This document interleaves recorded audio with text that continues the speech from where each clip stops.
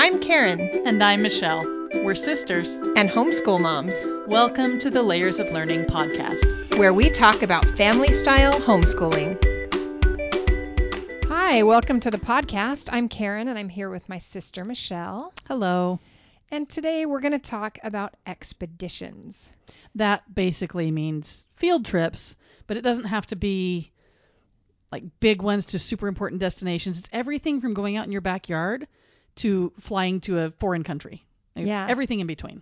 We always say that the world is our classroom when we're homeschoolers. And really, we mean it. There's not ever a time that you go, oh, we can't learn. You don't have to be sitting at a desk. You don't have to have a pencil in your hand. You don't even have to have a book in your hand all the time. You can be on vacation. You can be on vacation and learn about things. In fact, that's one of my favorite ways to learn about things. But that's why when people ask us about our homeschool schedule, I struggle a little bit. I say that we always homeschool and we never stop, but I don't mean that we're always sitting there with our homework in our hands. At the table. That we carry it around with us even. It just means that we always have interesting conversations and we notice things and we're curious and we're talking. And so the world really is our classroom. So mostly in this episode, we're going to talk about how you can take some of that learning outside of your house, away from the kitchen table, and specific things that you can do to, include the whole world in your learning and not just books and videos at the kitchen table. Yeah, and we don't want to imply that you shouldn't spend time at the table, spend time doing written work, spend time, in more of a classroom type setting in your homeschool, because we do that every day. Yes. But when you mix it up a little bit and provide some variety, it really adds to your homeschool in huge ways. And it's just a benefit of homeschool that it would be a shame for you to miss out on, because it's right there. Your great outdoors is right there, and it's an awesome tool for learning. So Karen, I'm going to tell you something that we did this week. We have been learning about ecology, and I wanted to teach my children about the concept of a niche, which is where an organism, an animal or plant or another organism, has a specific job in its environment. It lives in a specific place with specific locations, and it does specific things. It interacts with other organisms in a very specific way. Like it's got a job that it fulfills in the ecosystem that it's in. And so we could have just watched a video or read a book about it, but I wanted my kids to see it. And at the same time, I want them to learn the tools, like what does a real ecologist do? A real ecologist does not they have time sitting at a desk, but that's not how they're learning about their information. That's not how they're doing research. They are outside in an environment doing research. And so what we did is we took some string and we went out into our forest. We live in the countryside, so we're surrounded by forest.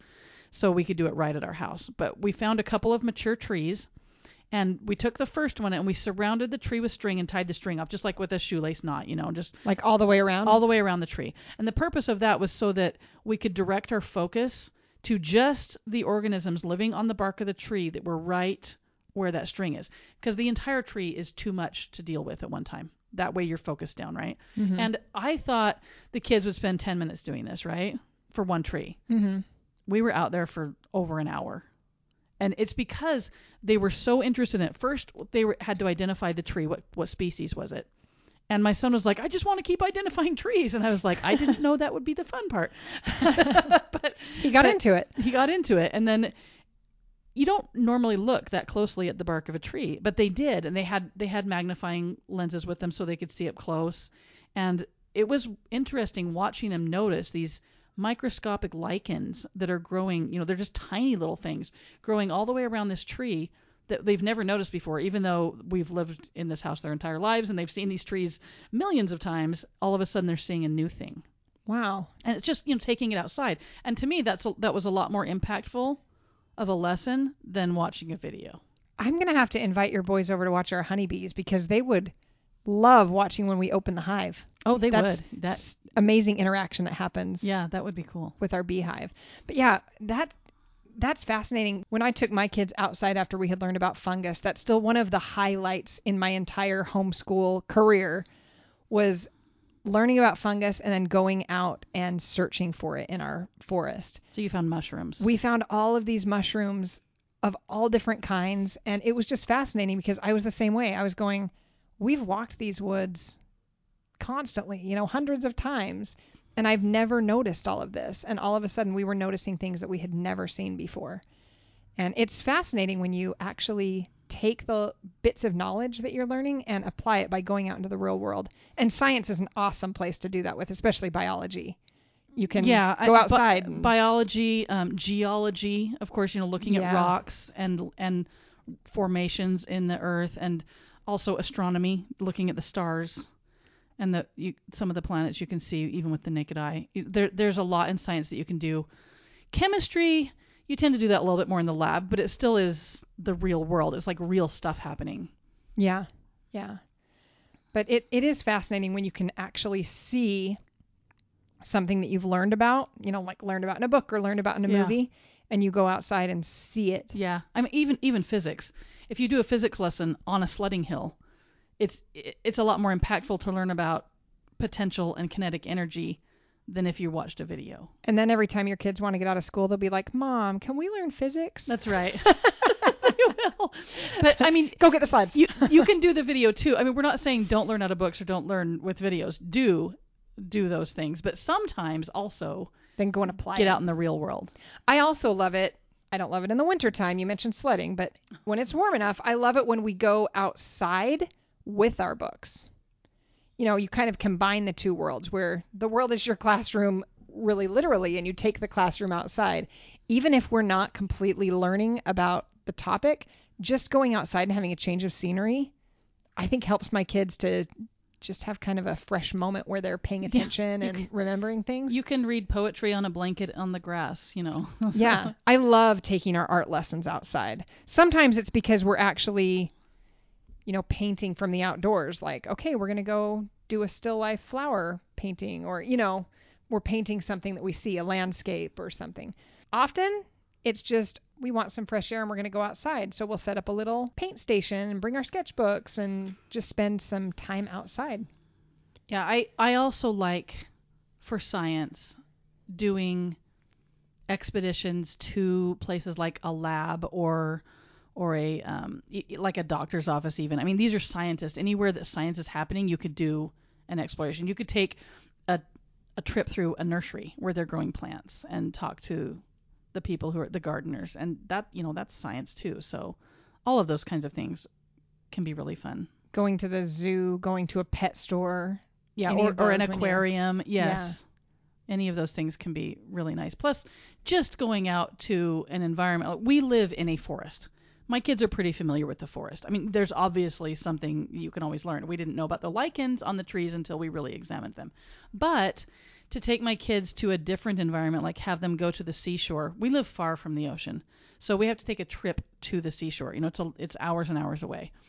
And so for them to see that other environment, though, is really, it's really world opening. Like, you can talk about the ocean all you want. You can watch videos of the ocean all you want. But until you have seen it and heard it and smelled it and felt it for yourself, it's not quite the same. Yeah, it does impact you in more meaningful ways when you actually see and interact with something. There's no doubt about that. So you don't even need books for all this. It doesn't have to be, a lesson plan. It doesn't have to go with what you're learning this year. When you're out there in the world exploring things, all of that is beneficial to kids. Okay, so Michelle, let's go through like each of the subjects because I'm curious what your family does. So, like with history, how would you say that you could take history like out into the world? What would you do for that? There's historical sites, of course, and their history has happened everywhere. So wherever you are living right now, history has happened there. So there are places you can go to see that. Our family actually we did a bicycling kind of trip, and it was on a trail called the Hiawatha Trail. And it used to be a railroad line. And along the trail, there are these like reader board, signpost things that you read, informational boards that you read about the history of the railroad that used to be along there. And so we as we were biking, we would stop and we would read these boards as we went along. Well, we learned a lot about the history of that railroad, and a lot of it was talked about during World War II, how the railroad was used. Since then, it's been ripped up and it's not, it's just a trail now. But it was fascinating to find out this is who built it, this is why they built it, and this is how it was used. I think just about anywhere you live, if you actually search for it, you'll find some interesting, expeditions right in your backyard. I mean, not your literal backyard, but in your area, in your spot that you live on the planet. There's history that happened there, but sometimes we just drive by the signpost. Sometimes we don't actually explore the area that we live in as thoroughly as we could. Yeah, there's this place a couple hours from where we live here. It's called the Cataldo Mission. It's right along the freeway that goes through North Idaho. And I have driven past it maybe 100 times, never have stopped, never been there. And I'm like, that's kind of pathetic. Like it is an old mission that was built, I think, by Jesuits. I'm sad to say I've never been there either. Our parents went there not that long ago, and they said it was really cool. Yeah, so maybe Mom we tell should you go about it? together, Karen. Yeah, we should. We should take our kids on a trip. But I was thinking about that exact same thing. You can see it. You can physically see the mission, the building, but I've never actually stopped. Yeah, we need to go there. Like we're planning it. I have wanted to take my kids on a tour of Idaho. So Idaho is shaped long and skinny. Like the North Idaho is a long way from Southern Idaho. It takes 10 hours to get to our capital from where we live.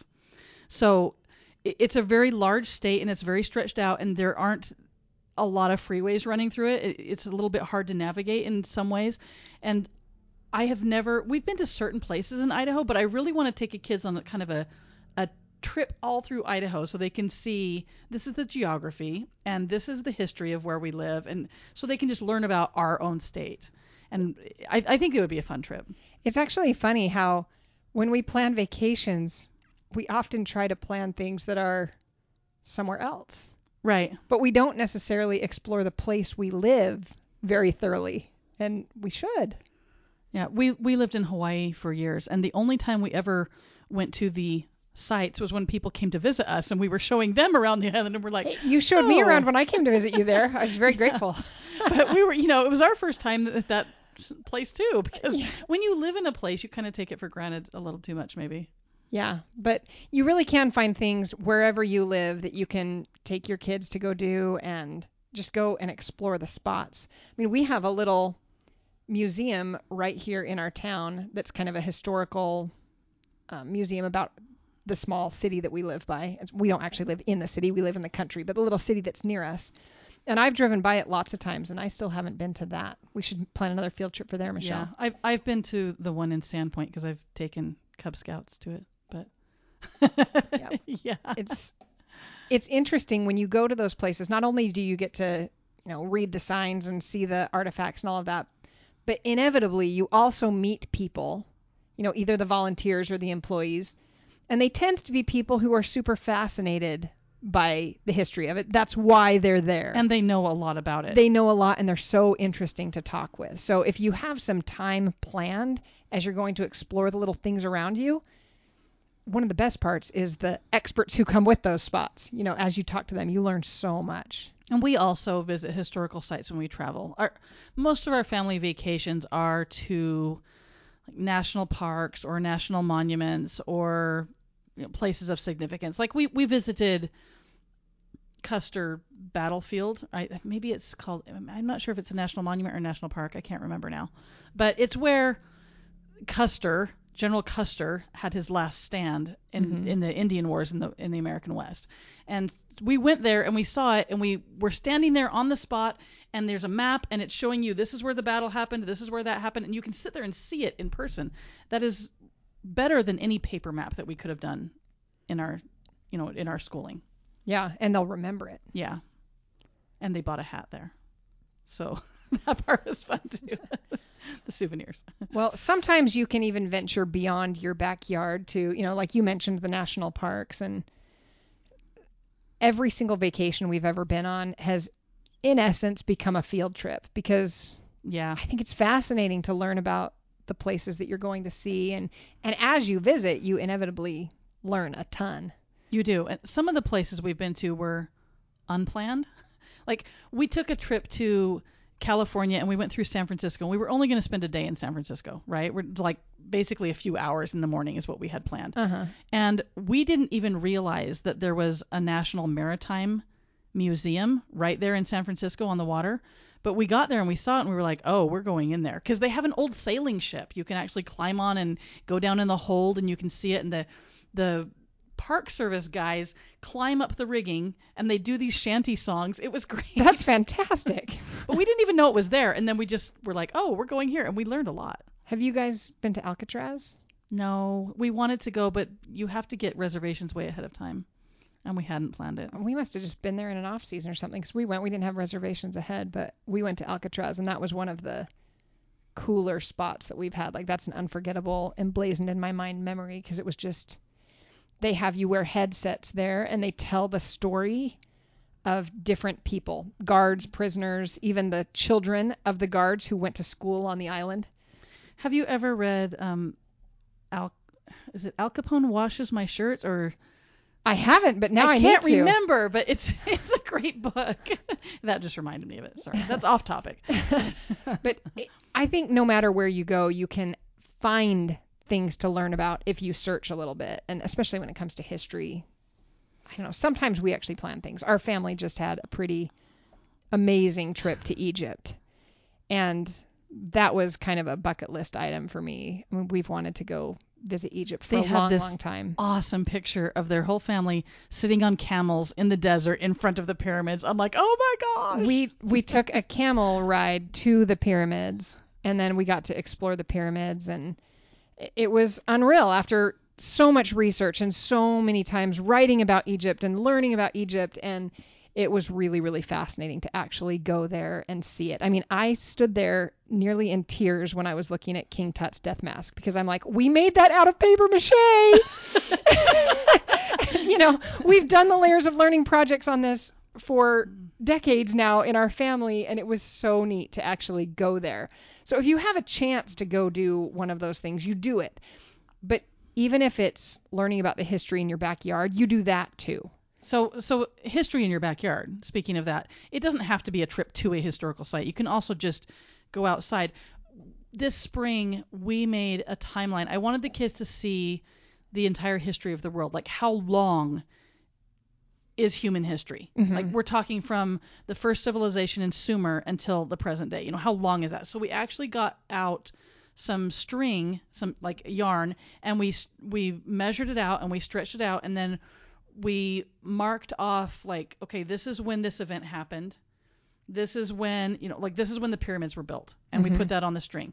And then we put, you know, when this is the American Civil War. And it gave the kids this idea of the whole span of history and how long it has actually been, and how very, very recent it was that the Civil War happened in America. Because we tend to feel like, oh, if it's longer than a human lifetime, we feel like that's a really long time. 100 years is a really long time. But when you're talking about the whole history of the world, it's nothing. America is young. So it puts things in perspective, and it helps them to visualize that whole history. But the string ended up being, I can't remember how long it was, like 40 feet. You know, it was long. Mm-hmm. And so it's not something you can do inside the house. But you get outside and you're making this timeline and you can see it, and it's cool.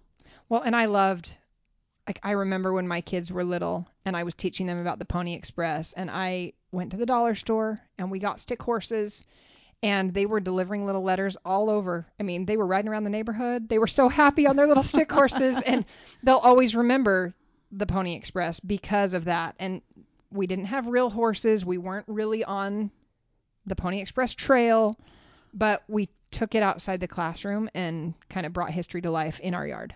One time I wanted my kids to see how big was a Viking ship actually.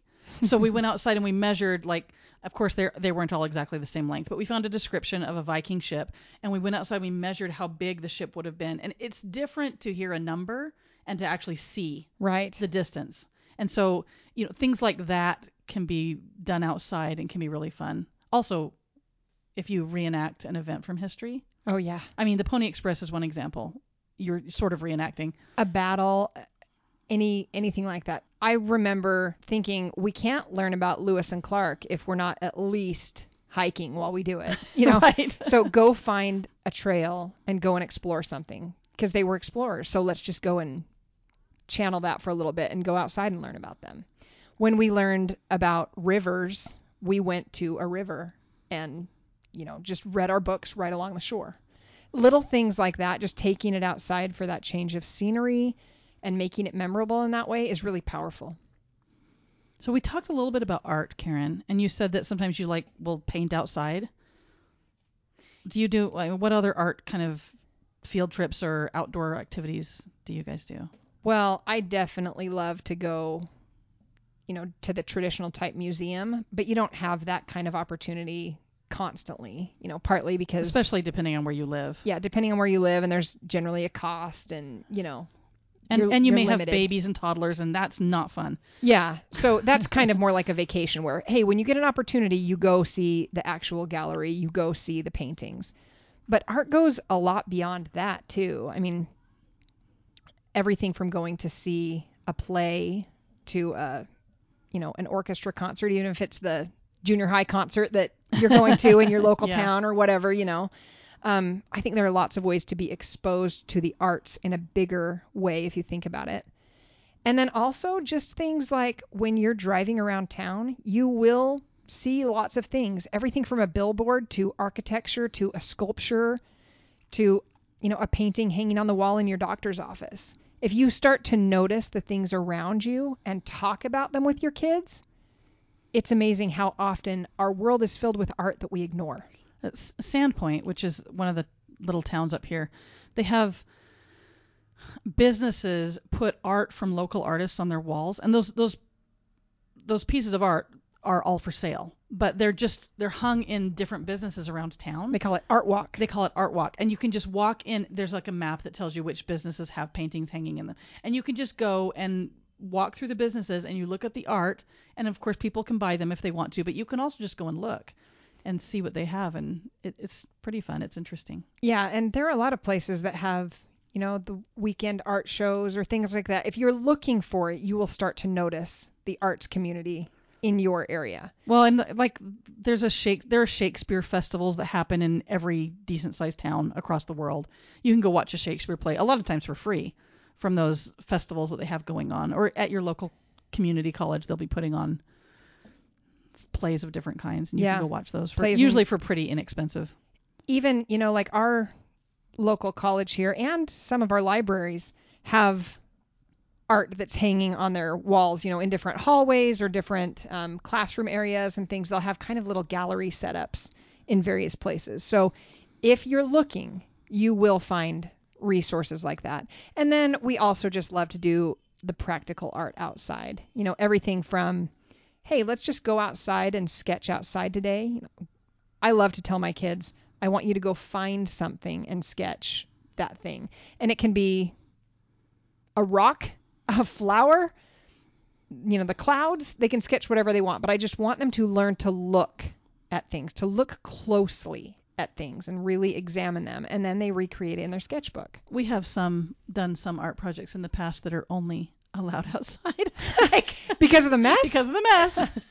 It's I have taken a big long piece of butcher paper and then had the kids flick paint at it and stuff. I'm not going to let them do that in the living room, Yeah. So probably there not. are some things that we do outside that are really fun like that. Oh, a few years ago, we took a carton of eggs, we took the eggs and we emptied the egg out, so we just had the shells left in the carton. So they were in little halves in the carton, and we filled them with paint, like tempera paint, washable, Mm-hmm. And then I had the big foam board pieces, and I just set it up against some of the trees in our forest, and I basically just let the kids launch the eggs at the foam board, and they just made these splatter paintings, and it got all over the woods, but it was all washable tempera paint. The next time it rained, it was, it was gone. Yeah, it was gone. Yeah, and we've done sidewalk chalk too with different and things like that are wildly fun, just so fun. And then when we did that, we learned about action painting and that whole, there were famous artists who did very similar things where they weren't meticulously painting details. They were flinging paint at a canvas. Flinging paint. And it was really, really fun. It's not like the kind of thing I'm going to do every day, but you only have to do it once and they will remember it forever. That's right. You only have to do it once. Yeah. Especially if you're not a person that likes to deal with the mess. But anytime you're doing anything messy, taking it outside is just a great solution for that anyway. It's just... Yeah. I mean, glitter in the grass isn't nearly as bad as glitter in the kitchen. I like glitter everywhere. I'm not a glitter Except fan. in my hair. I don't want it in my I hair. actually buy the glitter glue so that it's all contained. I'm no Happily fun. sticking to the page. I'm no fun at all. No, but I think because it's a creative process, I mean, everything from giving your kids a chance to paint on other surfaces, to paint on rocks, to paint on wood instead of just painting on paper is a really interesting way to create art. And that's what artists do. They have different things that they create, not just the one way that we have to do it. Art shouldn't be a recipe. Art can be made out of all kinds of things. And when you go out into the world and look for things to create on, it's really fun. We've done art that belongs outside too. Like we've made stepping stones where you put the little glass. They're not marbles because they're flat. What are they called? Like the glass bead Yeah, things. like the glass bead things and natural items, like they'll press a leaf into it and stuff, and they get can to put their design handprint in it. They can put their handprint in it. Yeah, so we've done things like that and painted on flower pots that end up being put outside. Things like that. So. Yeah, I think art is actually an easy one to take outside because it's a little bit more of a relaxed subject. It doesn't take a lot of thought to plan out how could we take this outside. Partly you can just go outside and do it. You know, art's really fun and creative anyway, so just take it outside. We talked about travel with history, but obviously travel works for geography too. Oh yeah. So one of the things that I have found that I believe is important to teach my kids is the idea that people are people. And we tend to get in this kind of attitude like us versus them. We put ourselves in groups and we put other people in groups. And we tend to think, well, the people over here aren't like us. We get that message through the media, we get that message through books, through conversations, through our own minds sometimes. And then you go travel to that place and you find out, oh no, they're really nice. They're just like the people back home.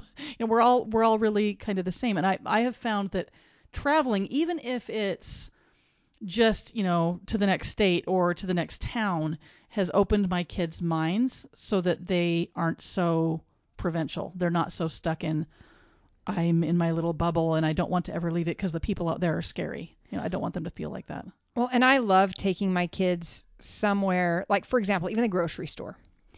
You take them to the grocery store when you're learning about another country, especially like one that doesn't have grocery stores in the style that we do here. And you sit there and ask them, what is different about what we have versus what they have, about how we live versus how they live? You find similarities, you find differences, you make comparisons, and you just chat about things like that. It's really fascinating to hear what your kids will notice. Sometimes we get so stuck in our rut of life that we don't even realize how we live.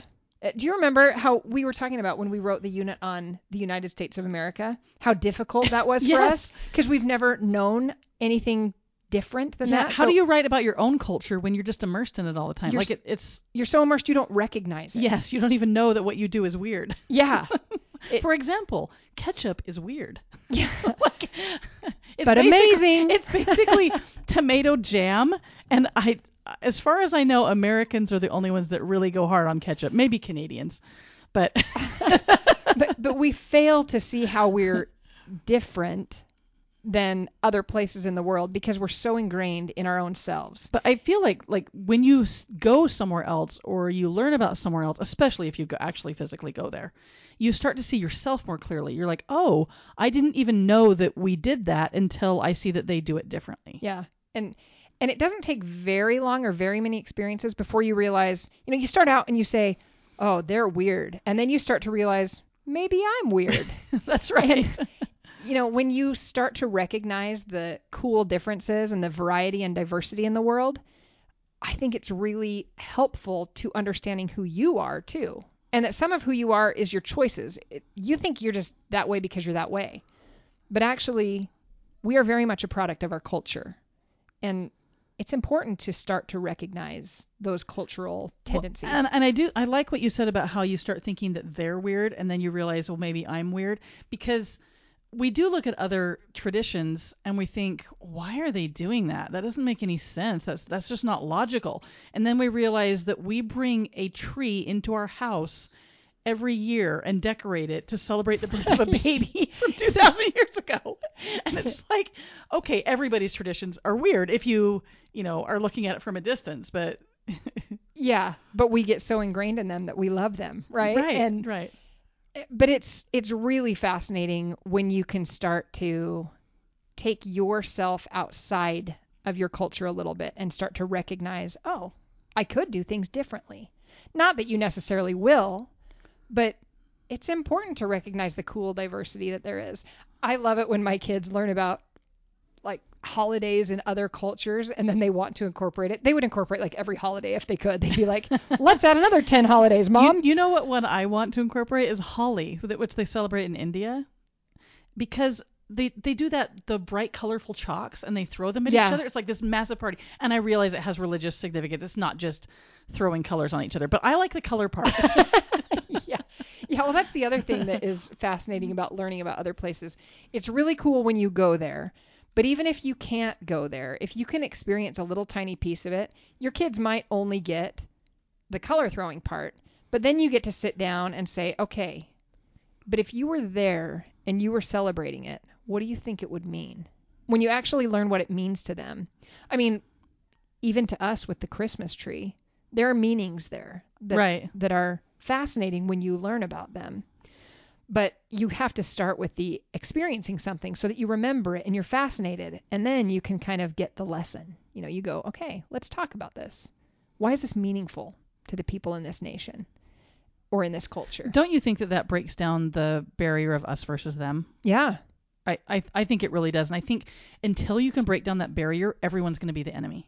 I think one of my biggest goals in teaching geography to my kids is basically having them embrace the human race. And that's with all of the amazing diversity and cool things that different people bring to it. Yeah, and that doesn't mean that you have to participate in everybody's traditions or incorporate them or even agree with them all.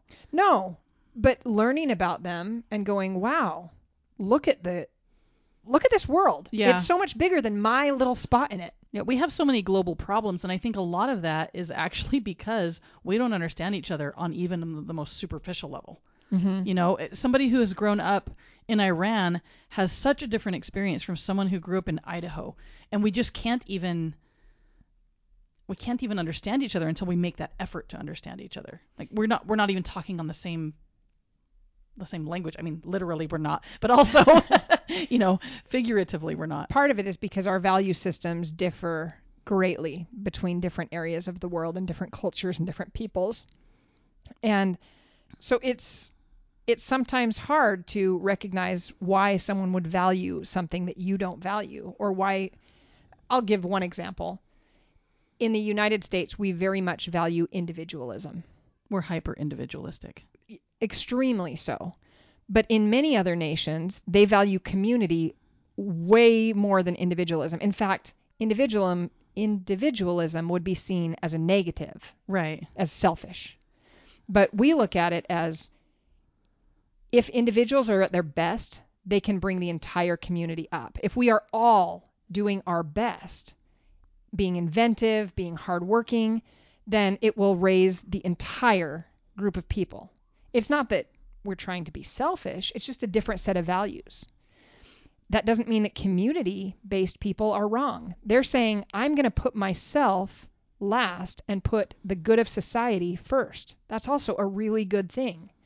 And when we start to be able to understand each other and our value systems, we begin to appreciate the diversity of the world in meaningful ways instead of just not speaking the same language and not agreeing and not talking to each other. And you'd get that best by actually going and realizing, oh, these are real people. This isn't an abstract exercise. They're real people living in this real culture, and I can see them and I can talk to them. I can have conversations with them, and we can have a connection. Even if we don't agree on a lot of our philosophies, we're still all human beings who care about our families. We care about, other people. We care about our communities. We care about decency and kindness. And that's true all over the world. It was really interesting when our family was in Indonesia, because that was a very strikingly different culture than anything we had experienced before that. And it was really neat for me to watch my kids as we learned about their spirituality there. My kids were kind of processing it and going, wow. Because everywhere we went in the streets, there were these little plates that were offering plates, and they would put out offerings. They had little bits of food on them, little bits of money on them, little flowers and plants. They would just have these cute little offering plates. And it was their way of basically sacrificing. They were making sure that they were putting spirituality and God ahead of anything else in their lives by just putting that little offering plate out. And when we were staying at this little villa, the people who owned the villa would come in every day and put out little offering plates in our villa.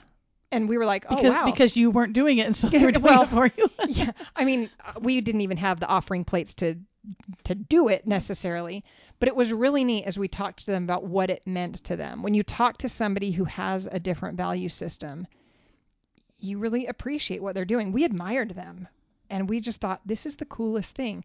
It's still not something that we do in our lives. We didn't come home and start setting offering plates, on the curb in front of our house, but we'll always remember that and their devotion. And they would stop the workday in the middle of the day to make sure that their offering was out in the moment that it needed to be. And it impressed us, even though we didn't incorporate it. It's neat to learn about the value systems and the people of the world and why they do the things they do, even if they're different, maybe especially if they're different than what we do. So travel is essential for geography, even if, I really think, Karen, even if you're not traveling very far. I don't think you have to have a lot of money and be able to travel all around the world and visit different countries, or, the right resources to do that in order to achieve some of that goal. It would be nice if we could all go. It would be nice if we were all married to a pilot like me. Yeah. Well, it would be nice if we really had a world where things were even easier for travel, Yeah. less barriers to that, or but we don't have you that and world. I grew up and we never travel. I mean, we did travel. We went to the Grand Canyon We once. went to Canada. We went to Canada once. Yeah. We live not very far from Canada, so that wasn't That's true. terribly hard. We live closer to Canada than most of the United States. That's true. But we did travel. I mean, we went camping and we went on Yes. vacations as kids, but we didn't do a ton of big cultural experiences, I would say. Right. We didn't go to France. We didn't go to South America, or our travel was much closer, and that's the way it's been for my kids. We haven't traveled around the world. We've traveled around the Western United States. Because it's expensive and it's a huge commitment. Yeah. And, it's not actually feasible for every family. But I feel like when we went to California on a trip, Californians get a bit of a bad rap in the rest of the United States. And, Californians this and Californians that. But you go there and you realize they're just people. They're just like us. They're not different. Californians aren't a different breed. We're all the same. Yeah. And the people there are nice, and the people here are nice, and everybody's. Well, everybody has something to offer. And even among the different parts of the United States, there are different subcultures and different value systems and different ways that we live. And it's fascinating when you actually take the time to talk to people and learn about their lives. You come away feeling differently about them than what you thought. Than your going prejudices. in. Yeah. Yes. Yeah. And so I think it can be really, really valuable to just stop and not make assumptions about people, but just want to learn about them. Besides travel, though, we do other things that are geography, outdoors. One thing that's, I think, pretty obvious is seeing landforms. Like, you actually go out and you go to a peninsula on the lake nearby, and, you learn about peninsulas at the peninsula. If you're learning about mountains, definitely go to a mountain and see the tree line. Don't just... Yeah, I mean, if you're anywhere near mountains. Well, we live in the mountains. We live in the mountains. But I mean, if you can get to a desert, go to the desert. If you can see a glacier, you should go see the glacier. Yeah. Yeah, we can go out and see our world, and we've labeled all of these landforms, but we didn't come up with them. They're built into the world. Go out and see the world a little bit and then learn the labels, But we also do simple things, like I love to just give my kids the sidewalk chalk and tell them to go and draw the map of whatever country we're learning about on the driveway instead of just doing it in their little notebook. Sometimes it's fun to just get outside and kind of just take the lesson outdoors and talk about things outdoors. We do the same thing with stories. I love reading stories or fairy tales or folk tales from different countries. Oh, I do too. And so it's nice to just take the book outside and read it out there and explore a little bit and talk about, look, we're out in the world. Let's learn about a place in the world. I like to do little things too, like when we learn the cardinal directions, north, south, east, west, Yeah. to actually go outside with a compass and, which way is north in the real world. And I can do it with a compass, but don't take my compass away and then ask me which way is north. Okay, Michelle? Karen's direction for north is forward. She believes that whichever way she's facing at the moment, that's north. I don't believe it. I just don't know anything more accurate, so why not just go with that? She makes me. I have no innate sense of direction in me. It's not built in. So I just, randomly choose a direction and go with that. That's north. So it might as well kind of be forward and up. She has a getting lost problem. I do. So don't let her go too far on her own. I go far now. I just use GPS. Well, yeah, that's improved. There was a time when that wasn't so common. Yeah. And it was harder to navigate. Now I can get around. The other day I was going to the store, and we actually have like an app that everyone in our family has, so you can track any of the people in our family. So we can always see like where our kids are, and they can see where we are. And I was going to just the normal grocery store that I go to every single week, and I have the GPS on in the background. And my husband called because he saw that I was out on the road. He's like, "Hey, where are you going?" And I said, "Oh, I'm just going grocery shopping." And he's like, "I hear your GPS on in the background. What are you doing? Why do you have the GPS on?" I had it on because instead of coming from our house, I was coming from a different spot in town. And I said, I know I could get there, but I don't know if I know the best way to get there. So I turned the GPS on. So I probably need a few geography lessons before you set me free on the road without GPS, Michelle. Something. You need something. That's actually a fun one, though, to take your kids to somewhere in town. And you give them a map, not GPS, but an actual map of your town or your city.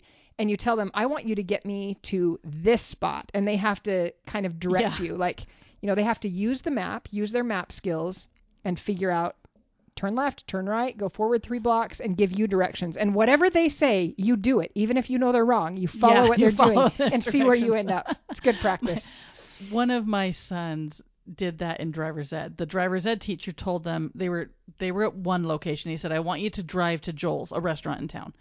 And they had to know where Joel's was. And my son was like, "I have no idea where that's at." I've never been there. Because, we don't drive. I don't know. We don't drive around the little town that often. And when we do, the kids aren't paying any attention. And you don't live in that town. We don't live in the town. We live out in the country. And we often go to, we go to any of several towns that are surrounding, right? Yeah. So it's not our town per se. But Joel's has really good tacos. You should have been taking your kids there, Michelle. I know they have excellent tacos, but still they were like, "I don't know where that is," and the driver's ed teacher was kind of like, "Oh my gosh."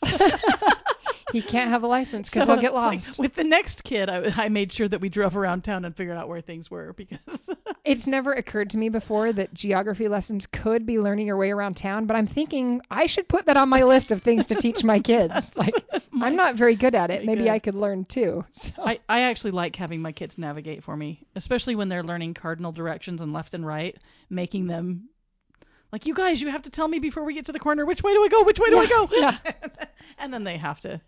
Well, have you been geocaching with your family? Yes, that's a really fun geography outdoor lesson. Because they really learn about the whole grid system and how accurate it actually is, and it's amazing. How it's pretty accurate, but it's also not perfect.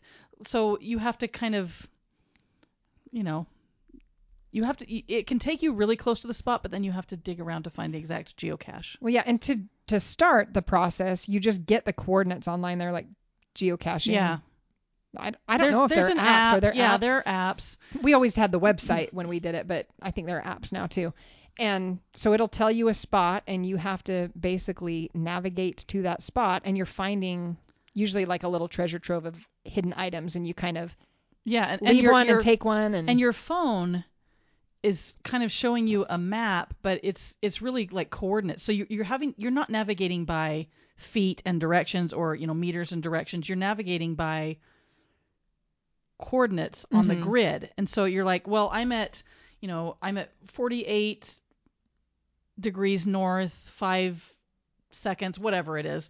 And then you realize I have to get to this coordinate. And so it's a very good lesson on how the grid system works on there. And just a really fun family activity. Yeah. Like they won't feel like they're in school, but you actually learn a lot. Yeah. So there's a lot of geography things besides cultures and places you can go. There's also a lot of geography skills that you can just go do outside. One of the other things we've done is when we know someone who's traveling somewhere, I make my kids like find that spot on a map. And then I'll say like, okay, I want you to figure out how would you get there? Like they actually have to go, okay, I could take a train there. I could take a plane there. If I drove, it would be this far. If I rode a bike, it would take me this long. So I ask them different questions about things like that. And they just are required to go and find out something about the places. So even if they don't go to the spot, if they know someone who does, like grandpa and grandma go there, or uncle or somebody. Yeah, because my husband Bob travels for work. When they were yeah. little, I used to do that all the time. Like, okay, follow dad on the map, and they'd have to follow where he was going. But anytime that you have an opportunity to kind of talk about real life in relation to the map, it kind of brings it to life in a new way. Have you ever had your kids help plan a vacation, like where they have to, okay, we're going to figure out the route and how long should we drive before we stop, where are we going to stay the night and that kind of stuff? Have you ever had your kids help? So this is like maybe the saddest story ever, but yes, I did, and it failed. Let's hear it. So this was a long time ago. I can't even remember how old they were, but I would say my oldest was probably like 9 or 10. So, I mean, now he's moved out and on his own. He's 19 now. So it was a while ago. But we decided we wanted to go to New York.